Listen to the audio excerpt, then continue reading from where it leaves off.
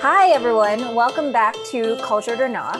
As you guys know, 2020 has seen an outpouring of literature from the South Asian community, not just literature, but just art in many forms, whether it be film, whether it be TV, whether it be music, and then, of course, literature as well. So, in a previous season, in season one, we did a couple episodes where we talked about South Asian art, we talked about South Asians in Hollywood, and we also talked about what's actually changing in Hollywood to make this change possible for us to be able to see more content produced by South Asians on the big screen as well as on the streaming platforms when it comes to Netflix, Hulu, Amazon Prime, and a big market driver for those were these streaming platforms.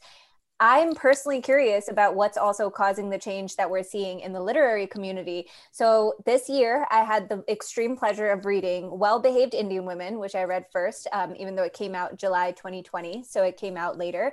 And then I also read The Henna Artist, which came out in March 2020. So Well Behaved Indian Women was written by Soumya Dave, and I really enjoyed it. It featured stories that we're really familiar with when it came to everyday women that one could relate to. And then with Alka's book, Alka Joshi wrote The Henna Artist, which was actually voted the #1 best book of 2020 in Canada. And it also was Goodreads top 10 for historical fiction and Goodreads top 10 for best debut. And it's in Reese's book club. So of course I had to pick it up. Actually, that book was recommended to me by a couple of coworkers, and I loved that it was historical fiction. So two very different angles, but still featuring strong South Asian women. And I figured I have to get Soumya and Alka on the podcast to discuss what's caused these changes, what motivates them, and what they're excited about. So thank you so much, Soumya and Alka, for joining me. Thank Oh, you. our pleasure. Thank you so much for having us. Of course. So yeah, I mean, before we get into any more about your books, let's hear a little bit about you guys. I'm sure our audience is really curious. Soumya, why don't you go first? Tell us a bit about you and how you got into writing. Sure. I'm Soumya Dave. As you said, my book came out in July of 2020. I'm also a psychiatrist and a new mom. I have been writing since I was a little kid. I was that girl who wrote in her journals and loose leaf sheets of paper and let out all my angst in words. And I always dreamt of becoming a writer, but I never thought it was something that people could really do. I didn't know anybody in creative fields growing up. So it was a far off dream. And then as I grew up and I struggled to find stories with South Asian characters living their lives and going through their daily things, I thought, why not write a book that covers relationships from a South Asian perspective? So I started with the base idea actually 10 years ago, and it was over a decade of rejections and rewrites and learning that I went from writing that first draft of Well Behaved Indian Women to getting a publishing deal. So it's been quite a journey, and I think that I've learned so much, but I would say that I've always been a writer. It may have just taken me time to really tap into that part of myself and to really put it into fruition. Well, I have one thing in common with you, Soumya, and that is I also worked on The Henna Artist for 10 years before it saw the light of day with a publisher. But I never dreamed about being a writer. I wasn't somebody who wrote in my journals all the time. I always wanted to be an artist. I wanted to be a graphic artist or a commercial artist or an art director in an ad agency. But the interesting thing is that every time I would apply for something that was art related, people would say, well, you're actually a really good writer. Why don't we hire you as a writer? And this happened to me when I went to work in ad agencies. I really wanted to be the one doing the pretty sets for all of the commercials. And, I just wanted to do the pretty colorful things. And they said, no, you're a really good writer. It's harder for us to find good writers. So we'll hire you as a writer. And so I kind of sort of bumbled my way into it. And then I found out that I really kind of enjoyed it. And I got to combine a lot of the sensory images that come to my head as an artist. I could combine them with my writing. And that was so much pleasure for me in writing The Henna Artist. So I finally had a chance to combine these two parts of me, the verbal and the visual, into something that turned into this novel and now has turned into two other novels that are going to complete the trilogy. So it's really not anything I planned. I call myself an accidental writer for that reason. Wow, that's really inspiring, actually. So for Alka, for you, were you primarily in ads for most of your career until you came into writing full form? Yeah, I was in advertising and marketing. So I was cool. either writing and developing brochures or websites or ad campaigns or marketing campaigns. That's exactly the kind of thing that I was doing before I went into writing. I went into writing because there was a recession. Because in 2008, there was this big mortgage crisis in all over the world. And it affected my business. My business was running my ad agency. So I thought, okay, as long as I don't have enough work, what can I do for the next 2 years while I twiddle my thumbs? And I could get into an MFA program and really devote 2 years full time to doing this craft called fiction writing. And that's where the genesis of the Henna Artist started. And then from there on out, it was just like Soumya was saying about her trajectory. It was like rewriting and rewriting and rewriting. And, now that the book is published, it's probably the 30th draft that I wrote of this particular book. Wow. Okay. And Soumya, for you, you're a psychiatrist full-time, right?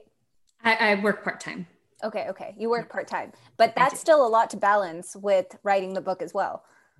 Yes, absolutely. I found that, I started really working on the book during medical school, and I found that I just had to always tell myself that I had two jobs because it was too easy for me if I kept it as a hobby, which I think it's great if that is how it stayed. I just wanted to finish a product. And I knew that for me, I had to tell myself this is a job. And it was really helpful in a way on a personal level because I was so used to getting good grades and people telling me, oh, you're doing such a good job. And you get this seal of approval for being in med school and following this path. And this was something that people didn't really approve of or they didn't really understand. So it gave me an opportunity to pursue something because I really wanted to. And I'm grateful for that. And it also taught me how to carve out and protect time for something I cared about. So through medical school, I would write on the weekends. And then in residency, I would just write whenever I wasn't on call or on my post-call days. That would be a full writing day. So I think that's also part of why it took a long time. But I'm really grateful that I learned how to draw those boundaries because of writing. Yeah, I think it takes a really, really long time. I think part of the reason I even wanted to do this episode is because my own personal motivation for even wanting to get to know you guys is that I'm kind of in the same boat. I'm struggling to get my book written. I don't know, it hasn't been 10 years yet, but I think like it's been 2 years at least, and I'm struggling with it and powering through like page by page. It takes such a long time. And then I think about the long road ahead because I'm thinking, okay, I have a full-time job in tech, but I'm also working on this novel on the side. Once I get this first draft written, I'm going to have to rewrite it. And then I write a lot of personal essays. And then every time I send those for publication to publications that would publish opinion articles, et cetera, I get rejected even on those. So I'm thinking like, what is the end game here? Is this ever going to see the light of day? So it's hard. It's hard. I don't know. I would love to hear Alka's thoughts on this, but I do believe everybody's journey looks different. And so for sure, it might take much longer than you think it will. And maybe that means 10 years, but that could mean a different number as well. And I think that's part of the beauty of it is that everyone's journey really is different. And that process of growth and learning the writing process and the craft is just so different. And that uncertainty can be scary, but it can also be really rewarding. During my MFA program, I found a mentor she had written a book that I just loved. And I thought one of these days I'm going to write a book like that. It was historical fiction. It had a very strong female protagonist and it was taking place in Iran. And I thought, oh my gosh, I love this. And so I asked her one day, how long did it take you to write your debut novel? And she said 9 years. And I remember thinking in my head so clearly, I remember thinking, it's not going to take me that long. Not me. Yeah. Oh man, I trumped her by a year. But also during those 10 years, a lot of life is lived. And so you are taking, a year off here, 2 years off there, 5 months off here. You're not writing continuously during those 10 years, or at least I definitely was not. Because at the end of my MFA program, I was probably third or fourth draft into this novel. And the recession had abated. And so I had more business again, and I had to get back to work because I have a mortgage. We all have bills that we have to pay. So we all have to work. And so then I was back at work again. And then my mother died. And so then I was like, oh my God, I don't want to work on a novel that I dedicated to my mother and wrote as a result of my mother's, repression in her arranged marriage. And so I really need to just step away from this. It was just too painful. So for 2 years, I didn't even do anything on it. So there were a lot of times that I took off from the novel, but I actually think that's very helpful to a writer. I do not believe in constant and consistent, barrage of work that you have to do. I do not have a daily schedule. I do not have a daily practice that says I have to write for 3 hours every day from 5 a.m. to 8 a.m. or anything like that. I write when I have enough formulated in my head that I can immediately transfer what I've been thinking about in my head onto a piece of paper or onto my computer. Mm-hmm. So I definitely believe that time away from your work, especially if it's a large piece of work like a novel, is very, very helpful to you as a creative person. You need time off. You need your brain to recharge, and you need to rethink the things that you have already written. Very, very well said, and very inspiring. Makes me feel better about myself, actually. But yeah, I agree with that. And actually, while we're on the subject, Alka, I wanted to talk to you and ask you a little bit about how the idea for the henna artist came to you. So the book is set in 1950s India. It's particularly interesting for the time period that it's in, because it's in that sort of liminal space right after partition. And so India has just been freed of colonial rule. It's just been freed of the British, but the vestiges, the sort of the classism and all of that still remains. But then again, when you read the book and the setting of it, it still sort of feels like modern India, but then not that much has changed. So I would love to know about your journey, the idea, and sort of the research you did to get to where the book is today. I started the book off as a reimagining of my mother's life. My mother, at the age of 18 in 1955, was arranged in a marriage to my dad. And she was in college at the time. She was studying psychology, Soumya. And she really thought that she'd like to continue studying that. But of course, she didn't have a say-so in that. She was an obedient girl. And so she did what her father told her. She was brought into the room. My father was sitting there with his family. And so they kind of looked at each other. They met that one time before they walked around the fire. The next time they saw each other, 7 times. So, my mother's life was never her own, because in 4 short years after that, she has 3 kids. She's constantly either tending to us or to her husband. And my dad was a young engineer in Rajasthan. So he kept getting promoted, and we would be moving from city to city to city. So she had to make sure all of those moves went smoothly.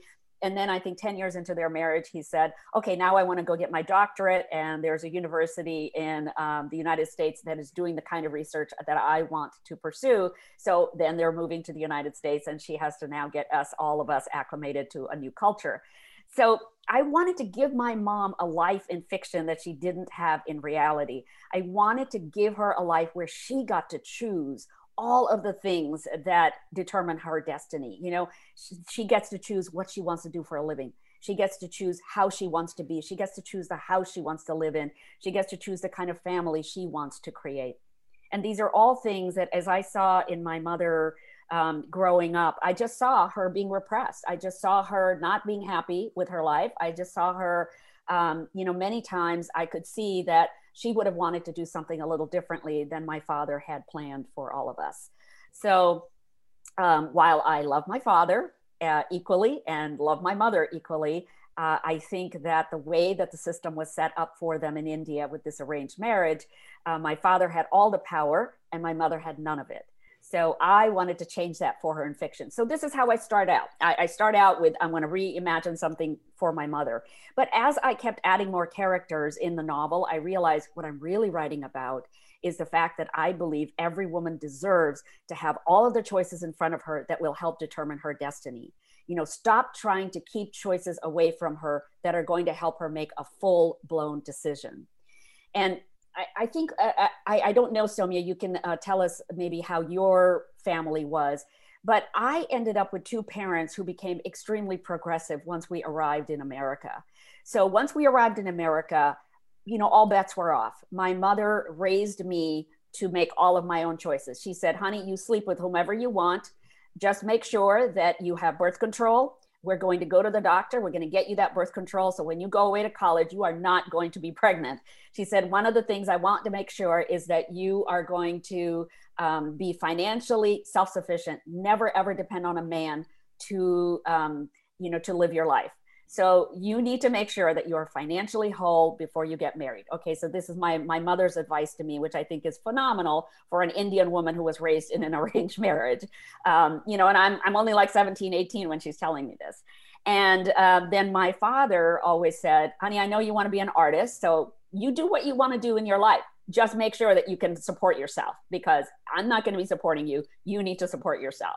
So these are the kind of messages that I got from my parents. And I really feel that all women should receive these messages as early as possible so that they can become the people that they are destined to become, not the people that somebody else wants them to be.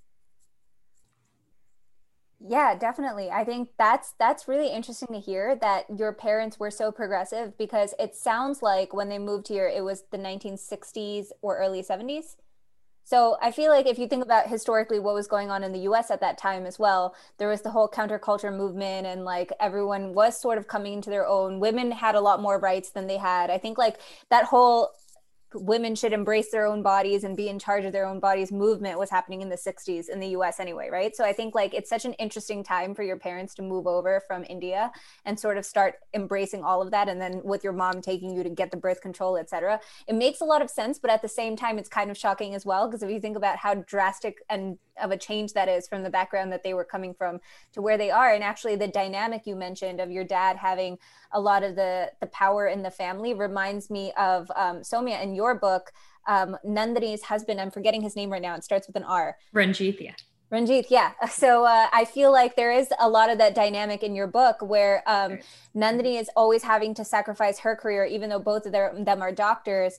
And Ranjith kind of has all the power until Nandini is like, no, I'm going to make my own way and like actually stake out my claim. So why don't you tell us a little bit more about the inspirations behind your book and what led you to write it? Sure. So again, I started the book over a decade ago, and originally I actually wanted to write a romantic comedy about planning a big fat desi wedding. It was a super simple idea in my early 20s. And I thought, I haven't really seen so much of this in books. It would be so much fun, because every desi wedding I'd been to by that point just was quite an adventure on its own. All the events, the food, opinions, all of that.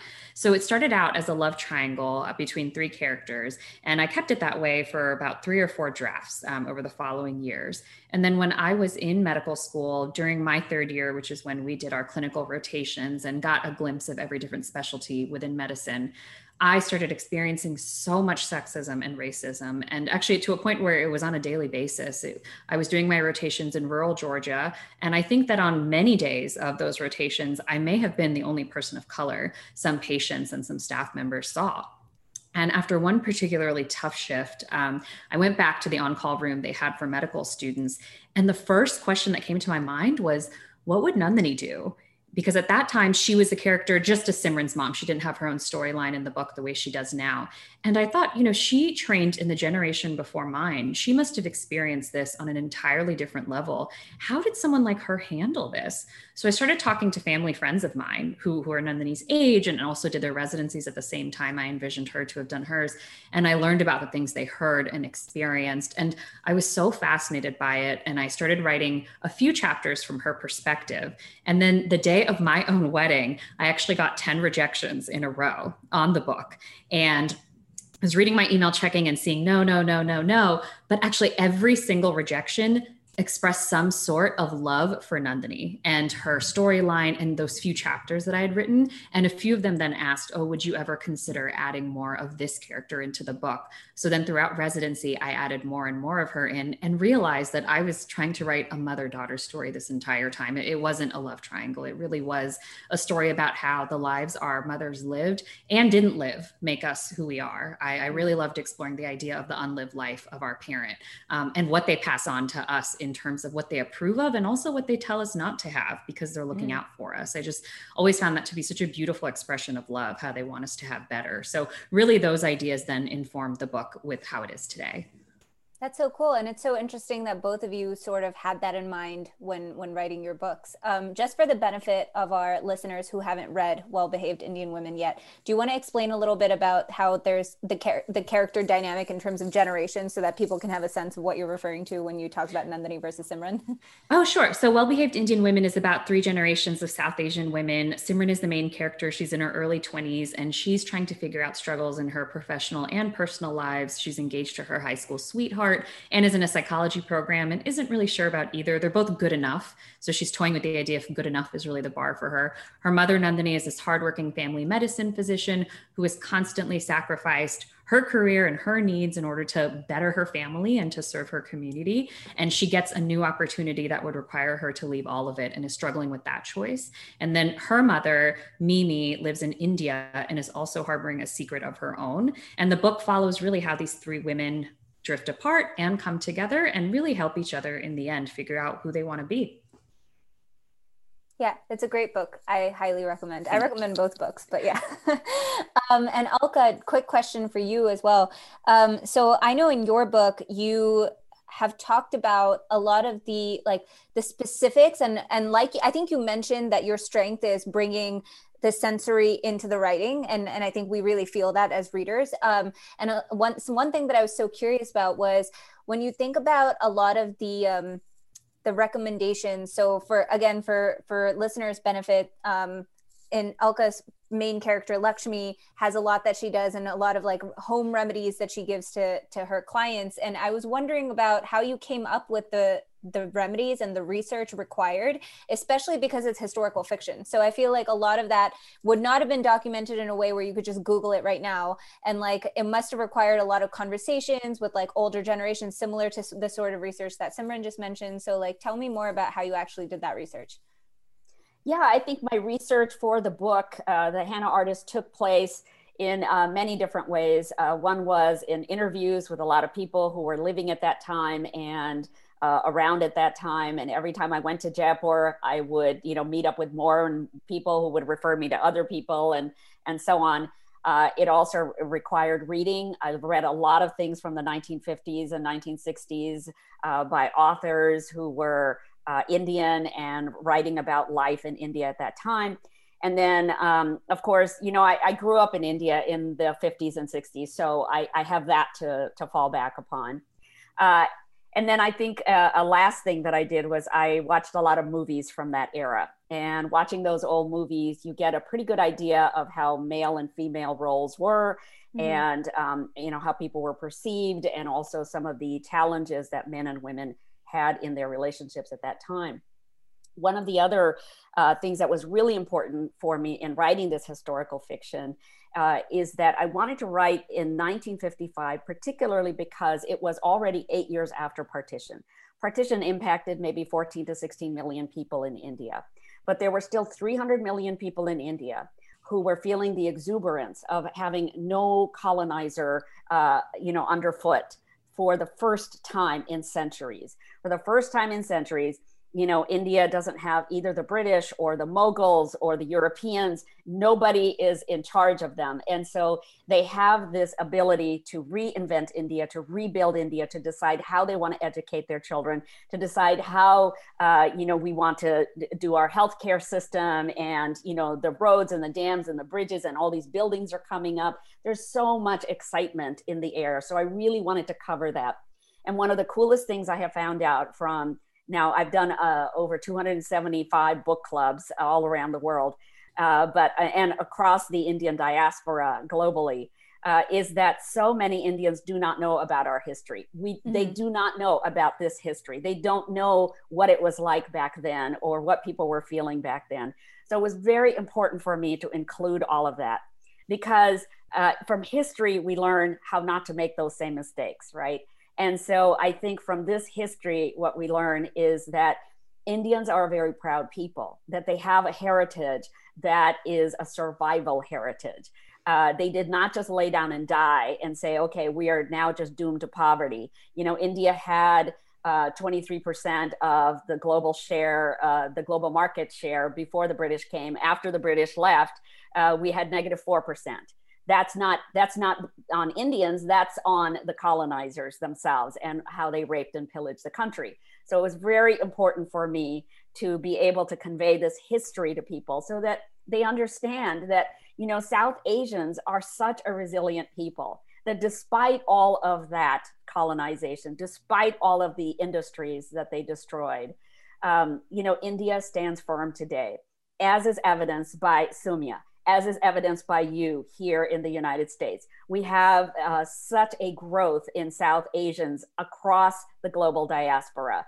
And wherever we go as people who are becoming accustomed to another culture, we start contributing positively. We join the ranks of the doctors and the scientists and the politicians and the media personnel and anybody who can influence positively what is happening in that community.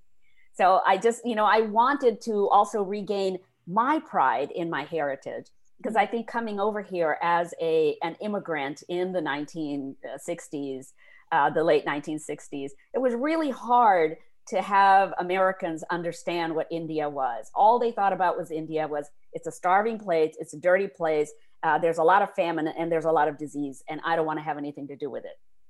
Well, you know, fast forward now 45 years, and there are a lot more South Asians everywhere you look. And so now I feel like, okay, now I have the language. I also have the support of this whole South Asian community to be able to talk about how strong India is today and, you know, where we come from. So all of that was really critical for me in writing this story. It wasn't just a story about Lakshmi. It wasn't just a story about a henna artist. For me, this was a much larger project. It was a project about my heritage. Amazing. Yeah. And I think that is manifested in a lot of ways in what I was mentioning before. Like you said, we are seeing a lot of growth, is probably the only way to reference it, in terms of the output produced by South Asians that's actually getting eyes on it now. And it's in a way that I've never experienced before in my lifetime. And I think you've been waiting much longer than we have to see it. So I'm really excited that it's happening, so that like books like both of your books can see the light of day and be so well received. So that brings me to the next question, which is, how do you guys think the timing has impacted your work? And what do you guys think are the main reasons for the changes that we're seeing in the market today? Soumya, you want to go first? Sure. I think that it's a variety of factors. So I know that when I was trying to get my book published several years ago, that some of the rejections I received actually took me by surprise. I actually received one that said, oh, we don't have space for a book with a couple with an arranged marriage. There already was one that was published last year. And I don't think that we really hear about those types of rejections as often anymore. I'm not saying that they're totally gone, but I do believe that because of advocacy, because of readers wanting more diverse stories, because of the ones that have come out gaining such great interest and popularity, I think all of those things have really come together to show that not only is there space, but there's also a really big desire for those stories. And the gatekeepers in the industry are making those changes. I think that's been a key change. It's the agents and the editors, the people who give books a home, have been seeing that and have been putting that into action. With that being said, I think it's been incredible to be able to see so many more books by South Asian authors and all types of authors this year. And I hope that this is just the start of what we're going to keep seeing, that it's going to keep growing and growing and growing. Because again, I think that we do have this desire as a community and as a world for more diverse stories. And we're finally seeing that everybody can enjoy stories from everybody. There isn't really just one type of story with one type of author, one set of characters that can sell. So I'm really hoping that we're at the beginning of something great, and it has to do with changes made on every single level. Yeah. And strangely enough, the pandemic was very helpful to all of us because number one, my publisher has told me how many more books have sold during this pandemic than have sold in recent years. So there's an increase in readership. There's also a huge increase in streaming services, which means that a lot of our books are getting made into movie and TV serials, which is happening to the henna artists right now with Miramax TV and Frida Pinto turning this into a TV series. So, you know, there's a lot of stuff that's happened because of the pandemic. I know it's had a lot of negative things that have come out of it, but a lot of positive things have also come out of the pandemic. And then I think that another influence has been this confluence of the Black Lives Matter movement, the growth of the South Asian middle class, both in India and across the diaspora. And also, this whole idea that, strangely enough, I think it's Trump's idea of trying to limit immigration that has actually called attention to all the immigrants in this country and all of the positive changes and contributions that immigrants make. So it's been a confluence of so many different things coming together that has helped us, I think, on our journeys. One thing I would encourage young South Asian writers to do is to join the ranks of the publishing industry. We don't have enough diversity in the people who are making the decisions. And yes, more agents and literary agents in particular, and also editors are accepting more diverse viewpoints, but they are not yet diverse themselves, if that makes any sense. We need more people of color to join the ranks of the publishing industry so that they can look at a body of work coming from outside of this country and go, okay, now that is good. That's not good enough, but this is really great. And this is a different perspective than I've seen before. I think oftentimes when we have in the industry, the publishing industry, I know from the inside that they are really struggling with bringing more diverse voices onto their staff. We need that. So if you guys out there, you want to be in publishing, get on board, because there's a space for you. Yeah, that's interesting that you mentioned that, because I think similar to what you were also saying, Soumya, when I submitted a couple short stories a couple of years ago, some of the feedback that I got was that it's too niche or hard to like get into the world of. And then I started thinking like maybe my stories need to feature a white love interest, for example. And so I think like when I started writing more and I started working on the novel, I was getting some advice from a mentor, and I was like, I just don't see how a white love interest really fits into my book, but it seems like this is what the market's going to want. So I need to make my brown character have a white boyfriend just so this will sell, right? And then the advice my mentor gave me was like, don't worry about what sells yet, just focus on writing your book and then we'll see what happens. And I think like in those 2 years that since that conversation, the market has changed so much. And it's true that I'm encouraged about the fact that I didn't feature a white love interest, but it seems like there's finally space for something like that where there's not any prominent white people in my book, but it might still work, you know? Absolutely. And I think that does speak to Alka's point about why we need more gatekeepers who are diverse as well, because there's so many different ways to portray a single community and a culture. There's so many ways. There isn't just one way. And I think part of the struggle that comes is when we have these limited perspectives out there. So I totally agree that, the market changes and it's important to write the story you want to write. And we do need changes in every way to see if those gatekeepers can let more stories in that represent our world, our very complex and nuanced world. And one of my goals was to have 99% Indians in the book, 99% South Asians, because I think that everything I have seen since I was 9 years old growing up in this country is always from the Western point of view. It's always from the British point of view. And while I love things like Downton Abbey, they are from the British point of view. There are these big grand houses in England that really were made on the backs of people like Indians who were running the tea plantations, who were doing all of the backbreaking work in India to make the Europeans rich.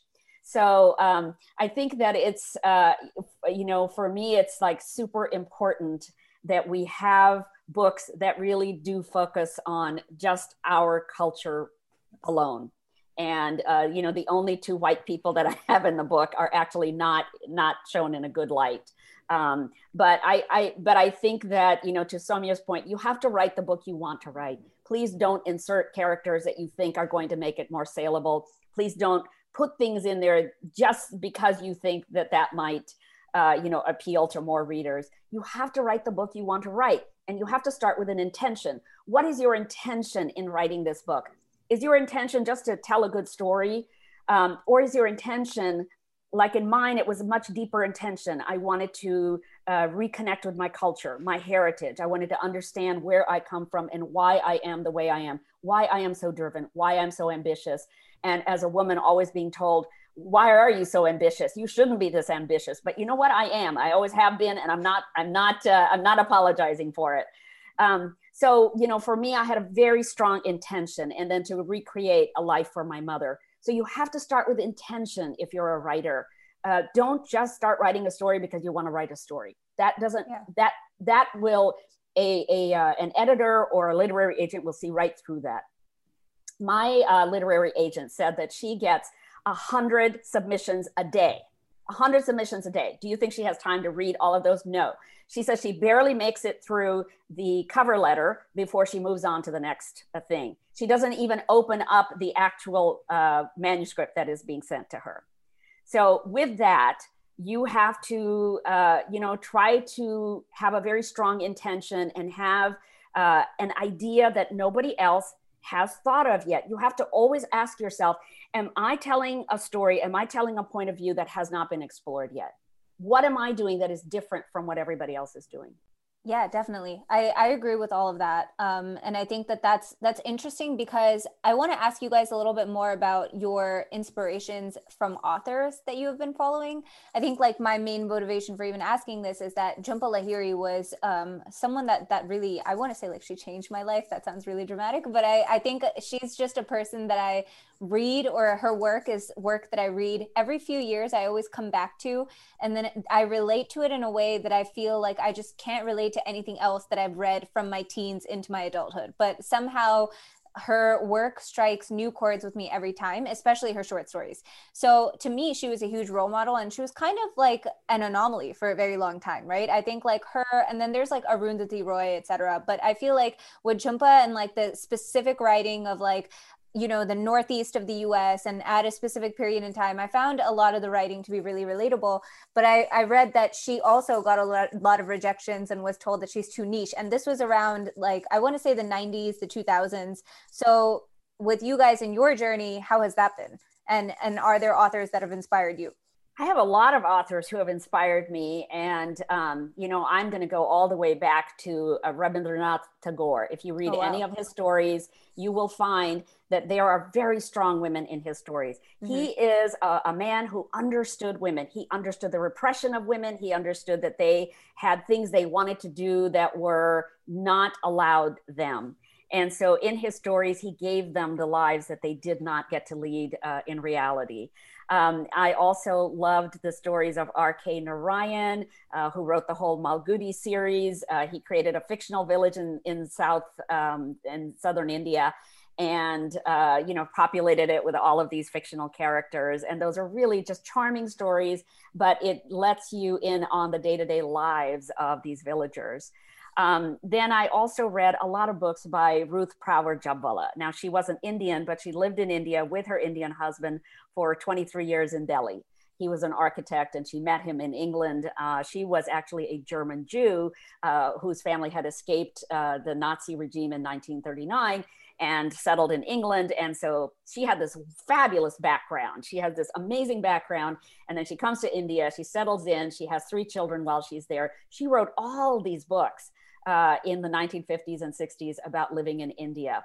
And then she went on to write, of course, all of the screenplays like Howard's End and Heat and Dust and, just amazing things for the Merchant Ivory productions. So I read a lot of her books. And then, of course, there is Kiran Desai, I think, who wrote one of the most beautiful books ever, The Inheritance of Loss. I absolutely love that book.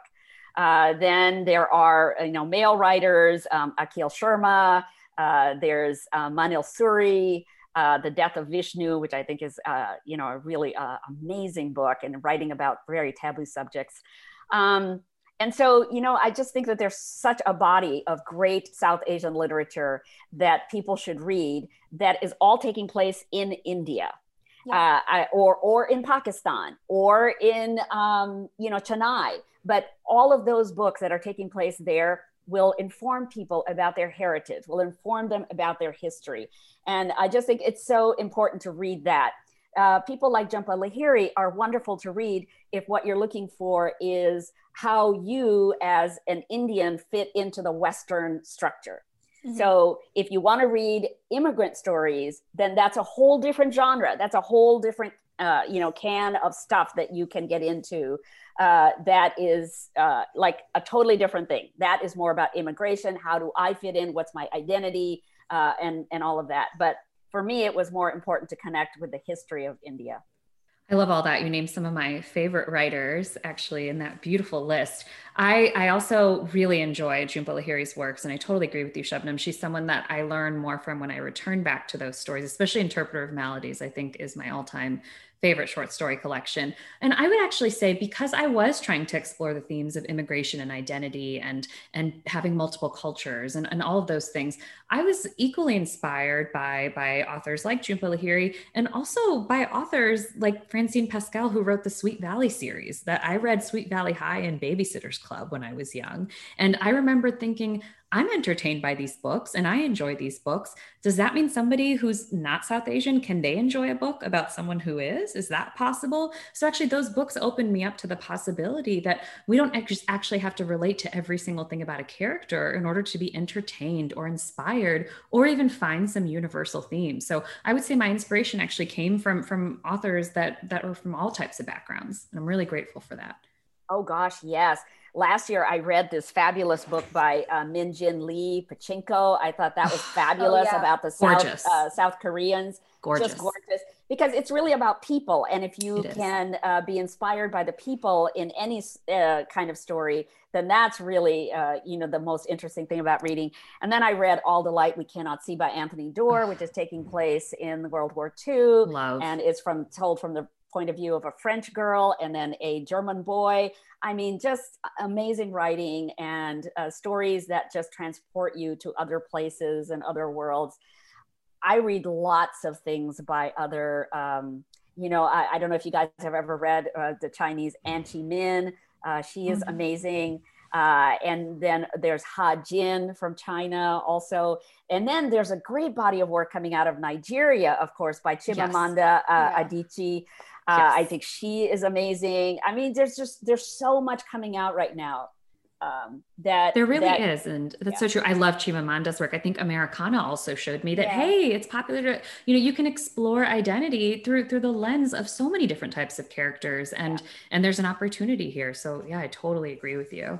Yeah, Americana, I only got around to reading it this year, but it was definitely one of the best reads of all time for me. It was like something that I also keep going back to reference again and again. Yeah, she's amazing. She also did this wonderful YouTube video, if you ever get to see, it's a TED Talk. And it's called The Danger of a Single Story. And I really enjoyed that a lot. And then I think she has another one called We Should All Be Feminists, which I just thought was marvelous, because it shows us that it's not just up to us women to empower ourselves. It is up to us to also then change the way men are acting around us and the way children are acting around us. We all have to become feminists in order to have a more equitable, gender equitable culture. It can't just be women changing. Mm-hmm. So it's just fascinating. She really is a remarkable, not only a remarkable author, but thinker. Oh, absolutely. Those are actually two of my favorite talks of all time. I have them bookmarked in my browser. Totally. Wow. I need to check them out. I actually haven't listened to either one of them. They're excellent. They're excellent. Okay. I'll check them out. But while we're on the topic of women, one of the things I wanted to ask you is that both of your books feature strong Indian women. So what do you think is unique about the struggle of the South Asian woman as compared to other cultures? And why do you think that so many of these stories featuring not just strong women globally, but especially featuring South Asian women are being told now? Well, I was thinking about that. I thought that was a really good question you were asking. And I think that it has to do with the fact that maybe there's more of an acknowledgement now about the repression of the South Asian woman in that culture. Like I could see it as a child when I was, 6, 7, 9 years old, and in my own family. And then I began to see it in other families, other South Asian families also.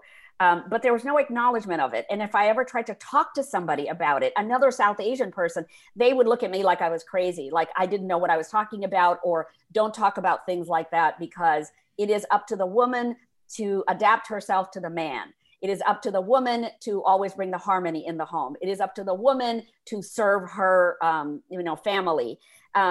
And so, you know, it was crazy to me that there is this whole culture that is treating a woman as if she is less than. Even when she has an important job, like she's a doctor or she is an engineer, she still comes home and she still has less power than the man in the home. So I think that there's an acknowledgement now that, yes, this is wrong, that we do need to change this culture. And of course, as I said, there's a growth of the Indian middle class, which means that a lot more young girls are getting educated now. And when girls get educated and they realize that there's a larger world out there with cultures that do not treat women like this, then they come home and they go, wait a second, I don't think I want to be treated like this. I think I want a very different kind of life. And then, of course, there's the internet. You know, when I went to India last year, like everybody from a farmer to a city girl has a mobile phone. And when you have a mobile phone and you can see videos from all over the world and the way other people live and they act and the dynamics of families within them, then you think, hey, maybe there is a different way to live life than the way that I have been raised. So Soumya, you had something in your book that I really liked and that made a lot of sense to me just in terms of women. And I think it's at the very beginning when when the main character is explaining to this guy, Neil, about why she wrote the book. And she says, I thought of doing a piece about how in our culture, boys are treated differently from girls, whether that's in Indian villages or even here. Then I considered researching how a girl's ambition changes from elementary school to adulthood based on messages she's received from people around her.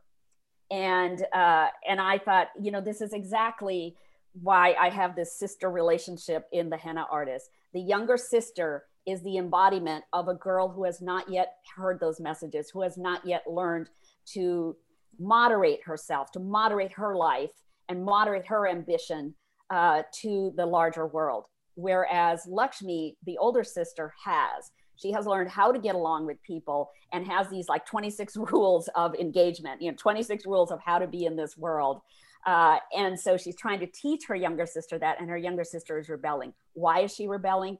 Because she doesn't feel that she is less than. She doesn't feel that she has to temper herself to become this other person that is accepted by society. So I think it's still happening today. I don't think it's just South Asian women. It's happening in every culture.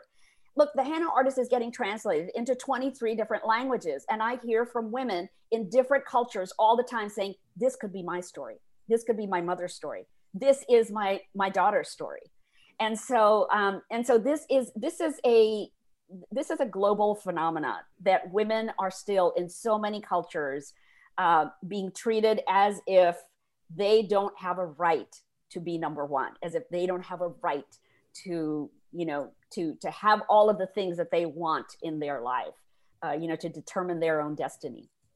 I don't know. Soumya, I'm so sorry. I'm talking too much, but you go right ahead. Oh my gosh. No, I loved everything you said. It really resonated with me. I wanted to write some of it down in my notebook because it's all so, so true. And I agree with you that I think the conversations people are finally having about these things are opening up perspectives that this has been going on for far too long. And everybody's experiencing, or at least seeing some version of this. You know, I remembered growing up, not only just noticing what qualities were encouraged, but also which ones were rewarded. And I remembered always seeing the girls who were obedient and didn't talk back and didn't make a fuss and didn't ruffle feathers.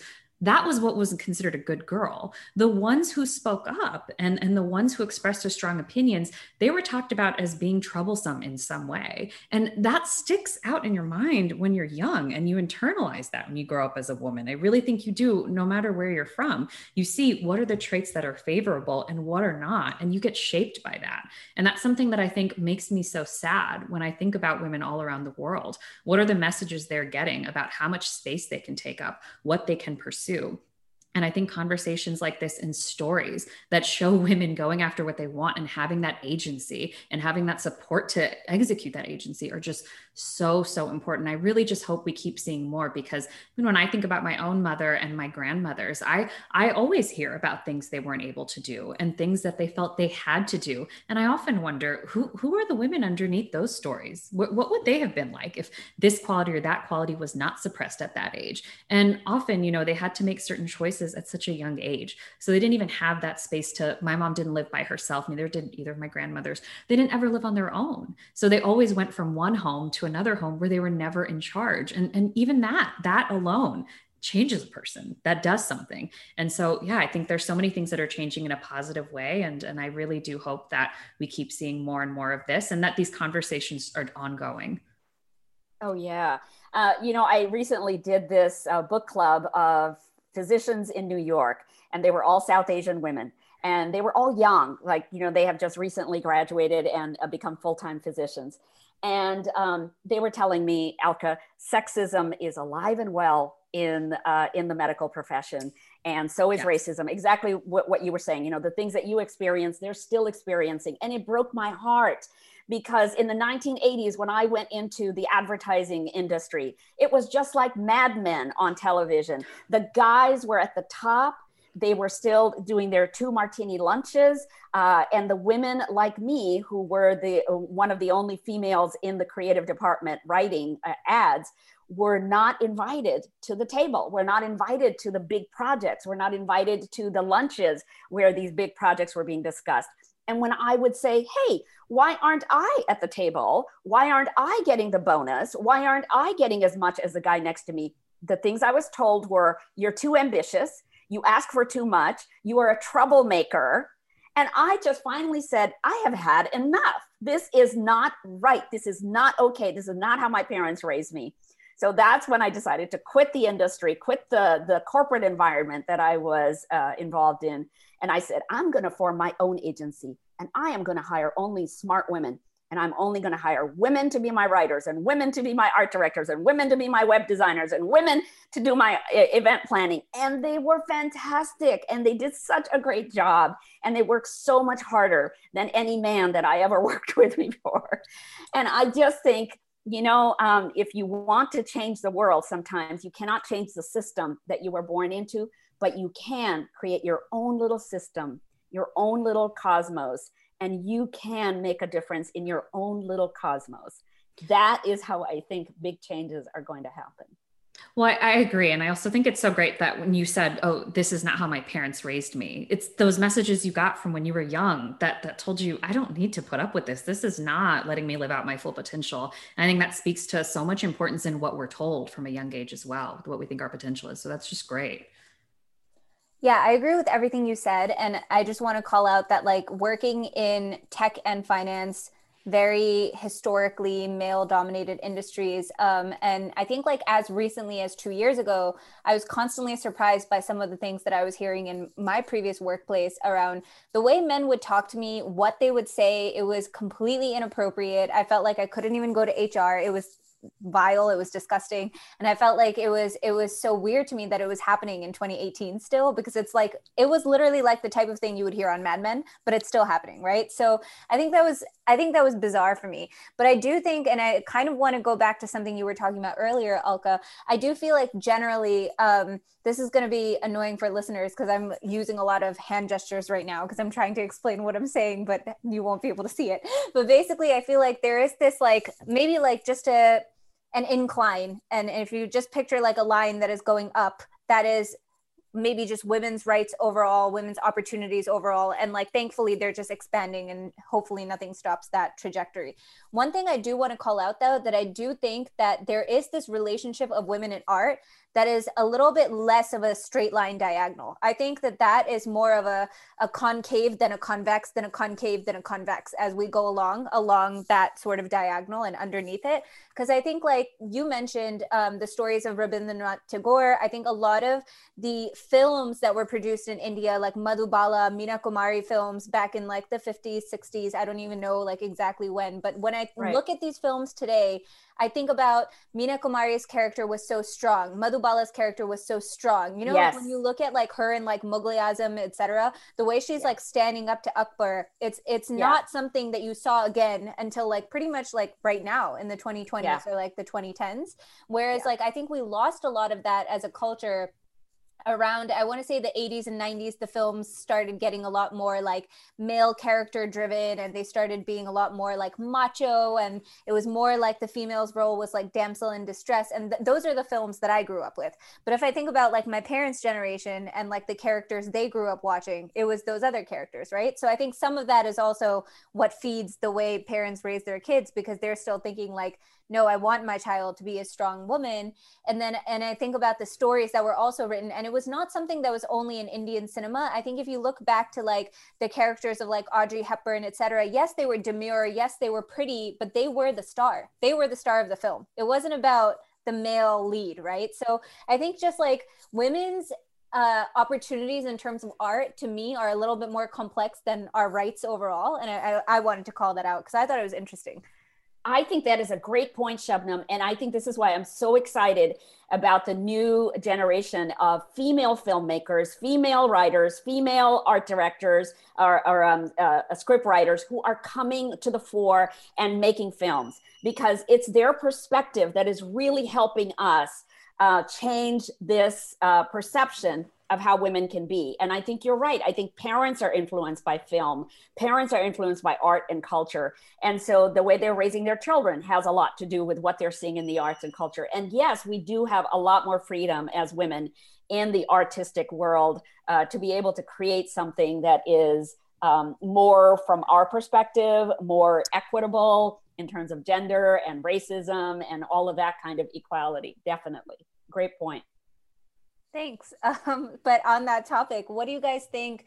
I think like as we wrap up, I wanted to talk about what do we think are the challenges that South Asian authors will need to overcome in order to be successful? I know that the industry is evolving at a rapid pace, and you both have mentioned the need for gatekeepers to also be of diverse origin. So what else do you think, as if you would pass on advice to South Asian authors and budding South Asian authors, what do you think needs to change and what do they need to overcome?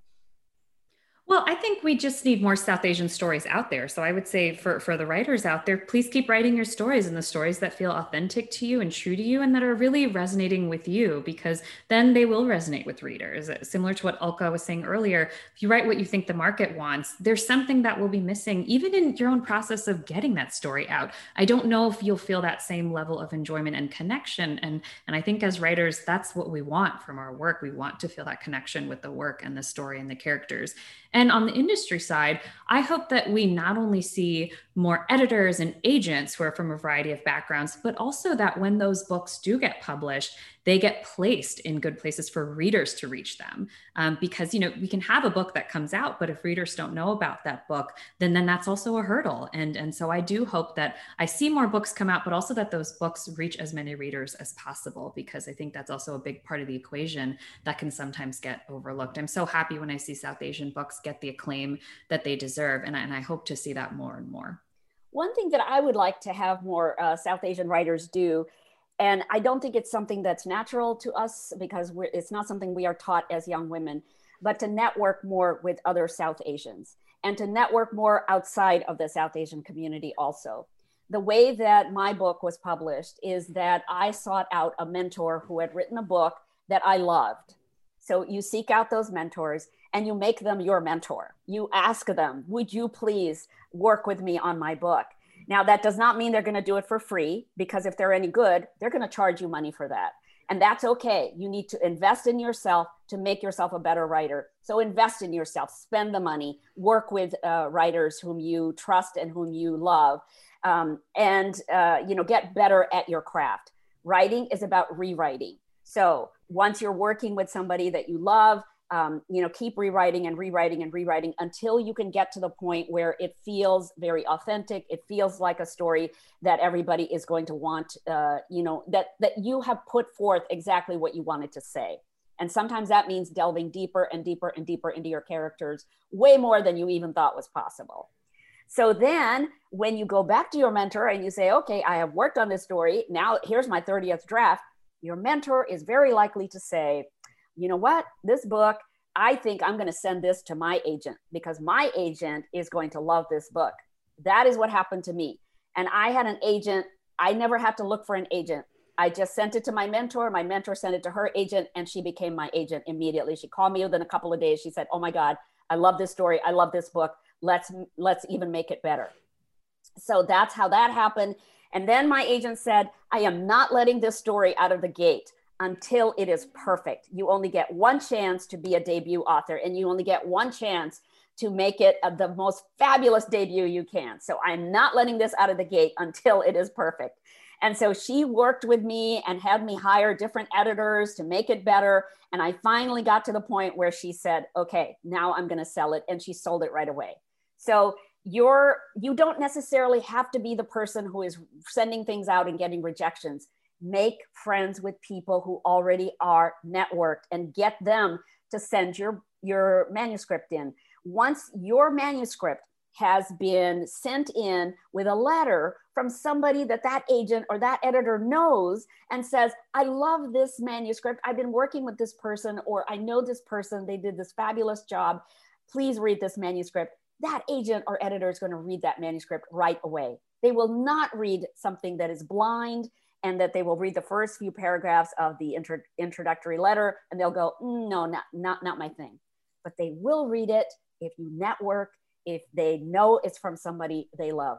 So South Asians, you guys start networking with people, start getting to know people, start getting to know the writers whom you love, and say, hey, I want to be as good as you. Whom do you recommend I should study with, or whom do you recommend I should take lessons from? Alka, that was so well said. And I think I just realized that it makes so much sense that you were in marketing and advertising, because every time you talk, I'm like, I'm buying the dream. I get it. I know. I should have taken notes on everything you said. Alka. I should have. Don't worry, it's being recorded. We can all listen to it over and over and over. But I get it now. I see where you're coming from. And I'm like, I'm buying the dream she's selling, but I'm just joking. You're not selling a dream, but no, that was amazing. Really well said. But yeah, I mean, it was so great having both of you on. Any closing thoughts? Well, thank you so much for having us. And I agree with, everything Alka was saying about invest in yourself as an artist and as a writer, as a creator. And that starts with time. And then over time, that may also lead to having a community, getting that freelance editor, whatever it is. But there is something to be said about having that idea that just has its claws in you. That means it's something that's worth exploring and sitting with and seeing where it goes. So to anyone listening out there who does have that idea, who is working on something, I hope you follow it through and that I get to read it someday. Mm-hmm. Yes, we need more South Asian voices, and we definitely need more female perspectives on history. So if you want to write historical fiction, I really encourage you to do that as a female, because what you are going to lend to that story is so different from anything that we have heard before from the male perspective. History has been written mainly by men, but now you're going to get to write a female perspective on that history. That's phenomenal, you guys. That is a gift you can give to the world, and I encourage you to give it. Yeah, definitely. And then for you guys listening, if you want to be on the podcast, reach out once you've written this. Shameless plug. But yeah, I mean, where can our listeners find out more about your books and more about you guys? So let our listeners know where they can follow you and find out more. So let's see, you can find me on www.thehennaartist.com, or you can just look up my name, alkajoshi.com, and you can find out about the 2 debuts that are coming up and more about the Miramax TV series as I know it. Cool. So exciting, all of it. I'm at www.soumyadave.com, and I'm on Instagram, Twitter, and Facebook at soumyajDave. Awesome. And thanks everyone for listening. As you guys know, we are the Cultured or Not podcast. So please follow us on Instagram at Cultured or Not. And if you want to follow me personally, I'm at Shabnam Gulati. Thanks for listening.